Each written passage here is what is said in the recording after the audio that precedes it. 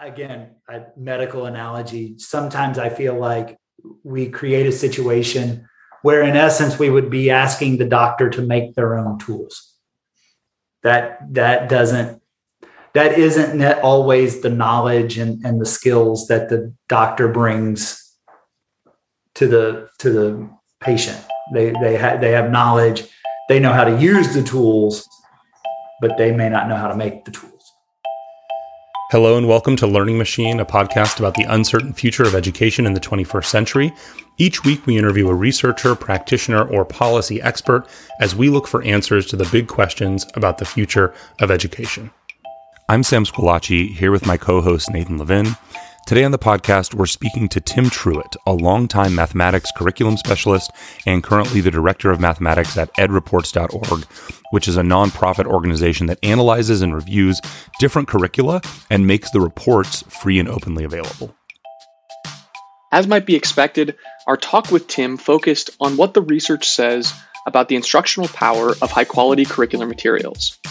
And our conversation highlighted an important but little acknowledged fact that while teachers specialize in instruction, and often in content knowledge, they're not necessarily specialists in designing classroom materials. As Tim put it, we wouldn't ask a doctor to make their own tools, so what does it mean that we're asking teachers to make theirs? Stay with us. Support and inspiration for Learning Machine comes from our listeners. If you've got a minute and want to let us know what you think of our work, visit our website, www.learningmachinepodcast.com. Okay, so Nathan, who's a better teacher? A teacher who has never learned anything about how to teach but is an expert in their content? Or a teacher who is an expert at instruction, at teaching, but doesn't know much about their subject? It's such a difficult question. I feel like there's this idea in teaching that being an expert in instruction means you can teach anything, anywhere. And that's why teachers are so often shuffled around between different subject areas and different grade levels. But in my experience, each content area and each grade level and really each student can require different instructional moves.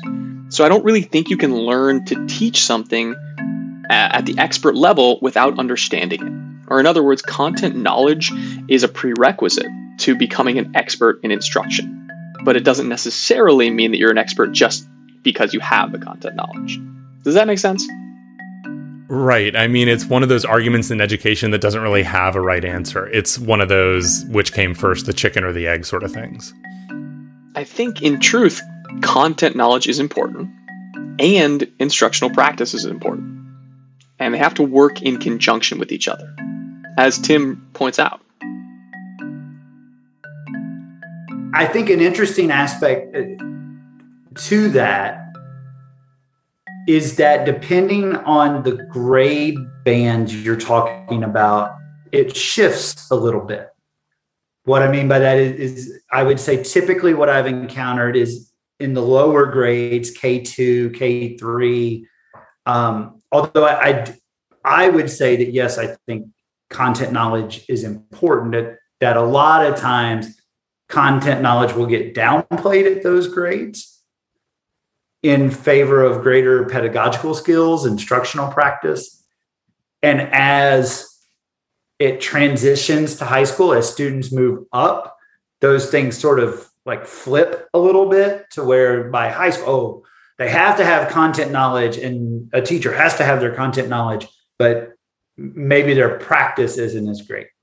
And I think as far as what an opinion on it, they're both important all the way through.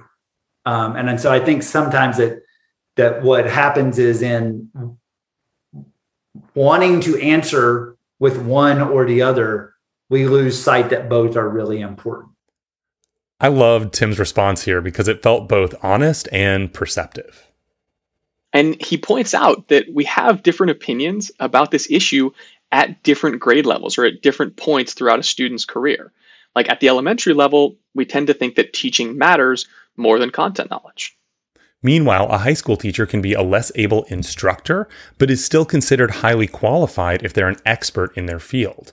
And this trend continues as we get into higher ed, where you often hear of professors who are at the top of their field, experts in what they do, but they have no idea how to teach.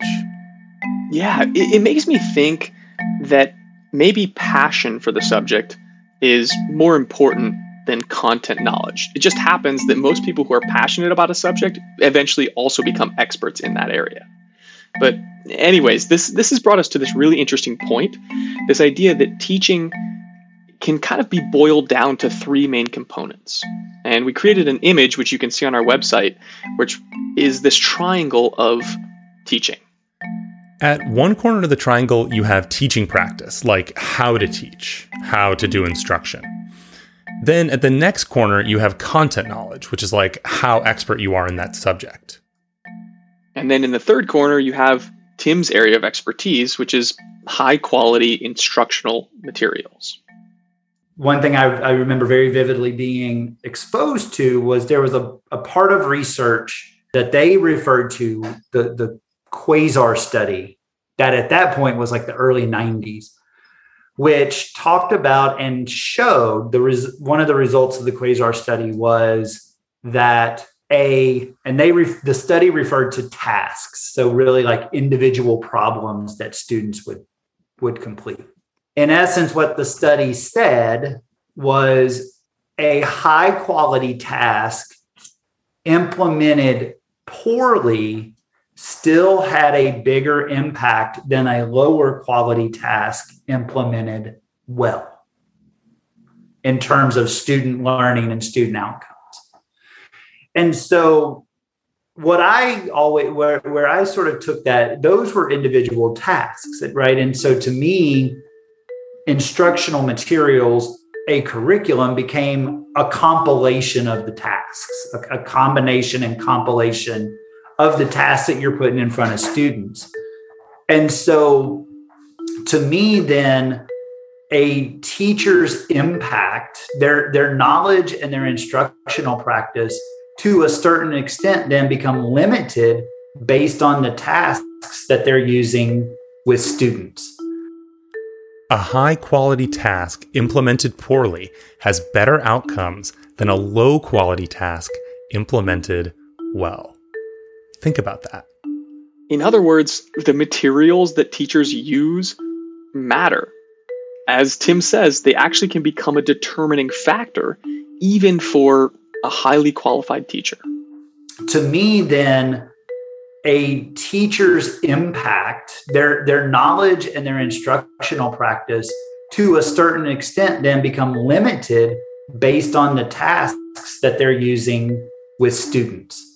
And so I guess I would liken it, I often make analogies to medicine, to doctors. You know, a doctor could have all the knowledge in the world and could have flawless technique. And if he's working with bad tools or faulty tools, then the outcome of the procedure wouldn't, not that it's a bad outcome per se, but it wouldn't be as strong as it could be. And I think a teacher is very much in the same sort of situation. They have their knowledge of their content. They have their instructional practice or their pedagogical content knowledge that they bring in. Both of those can be very high. If they're then in a situation, though, where for whatever reason they might have less than stellar tools, in this case, which would be the tasks, the problems, the materials that they're interacting with their students with, then the outcome, again, it may not be a bad outcome. It just isn't as strong as it could be. It isn't as positive of an outcome as it could be. So to me, the material sort of becomes a modulating variable in the equation. I think it's important to say here, Tim was really good about his framing of this. You know, as a former teacher, I initially bristled at this idea that curriculum could beat good instruction, but of course that's not really what's being said here. Right. It's more so that high quality tasks put together into a high quality curriculum are a tool that all teachers should have access to so that they can really focus on the thing that they've been trained to do, which is teach. And this is where one of the first places where I would say instructional materials, quality instructional materials begin to help the teacher. They become, again, the better the tool for the teacher, the better the teaching and learning better of teaching and better learning outcomes for the students. Because it can be the materials who have been, designed and put together by people that's their passion. That's what they do is design these materials. And they build in supports based on prior grade level work for students. Again, not supports for special populations or English learners or other different groups that sometimes students get lumped into sometimes, but in differentiation for students of the grade level work. And they're building it on the prior grade levels. So again, the teachers aren't having to go to different places. Everything's there ready for them to be able to help the students as they need it in the moment with the help that is needed. As schools return this fall, after the COVID-19 related closures and hybrid models from the last year, there is a major concern about the unfinished learning, the gaps created by all of the lost in-person instruction time. There will be an inclination among school districts to create time for remediation and catch-up courses for students. But as Tim points out, this plan is only going to make the problem worse. In your opinion, what are going to be some of the critical actions that teachers or schools can take to address unfinished learning, in particular in mathematics? Well, I think if I was to sum it all up in sort of one thing, a big critical action would be getting right to grade level work, the grade that the student is currently in. And in the article that I wrote, I talk about acceleration of grade level learning. As we talked about earlier, mathematics does include these vertical progressions. There is coherence, not only vertical progressions within an individual strand of knowledge, but also coherent connections to other strands of knowledge, such as from geometry to number sense to algebra. And all of those move and have different connections together. And I think so often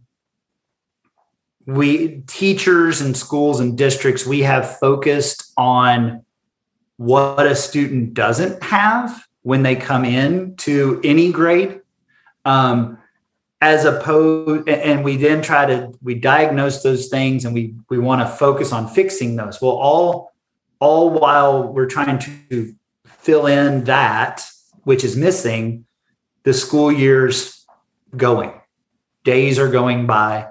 Any teacher would say that, you get to the end of the school year and you almost never feel like you got everything done that you wanted to get done or that was important. And so this time that gets used trying to fill in different areas, in all honesty, in some instances, the things trying to be filled in, maybe they aren't needed right away at the beginning of the school year. In terms of the learning that's going to occur first in that new grade level.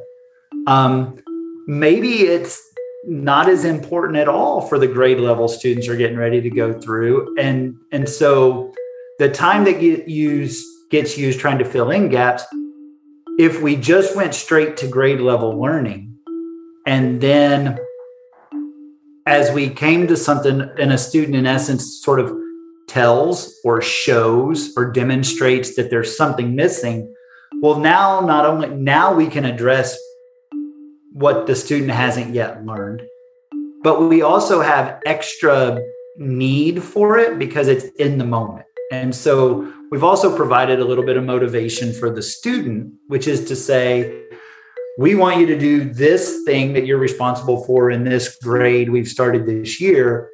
And guess what? We need to go back and address this unfinished learning from before to help you do that.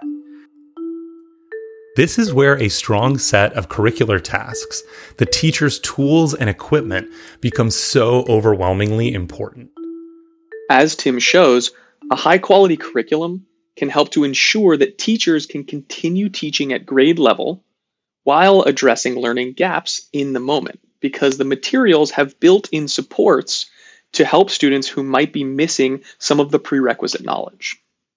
I talked about getting on grade level learning, acceleration of grade level learning, but I would also think about it as switching from a little bit of a deficit mindset, what do students not have, to more of an asset-based mindset or asset-based language. They have things they're coming in with. How can we use that to get at what we're trying to do in this new grade? And we fill in the unfinished learning as we need it. Our guest today was Tim Truitt from edreports.org. His most recent articles are about these very ideas we've been talking about in the podcast today.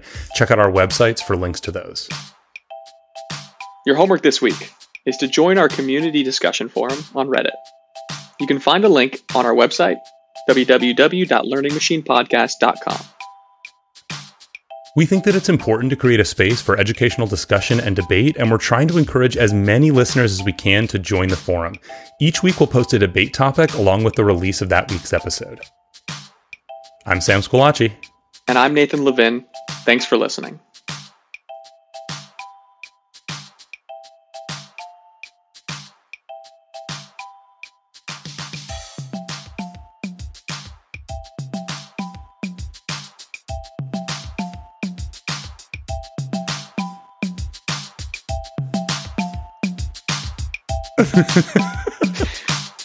I just think passion, Sam, I think students feed off of passion like small succubi living on the body of a whale. They're just tagging along. But if you're not interested in what you're teaching the students, they're not going to be interested in learning from you.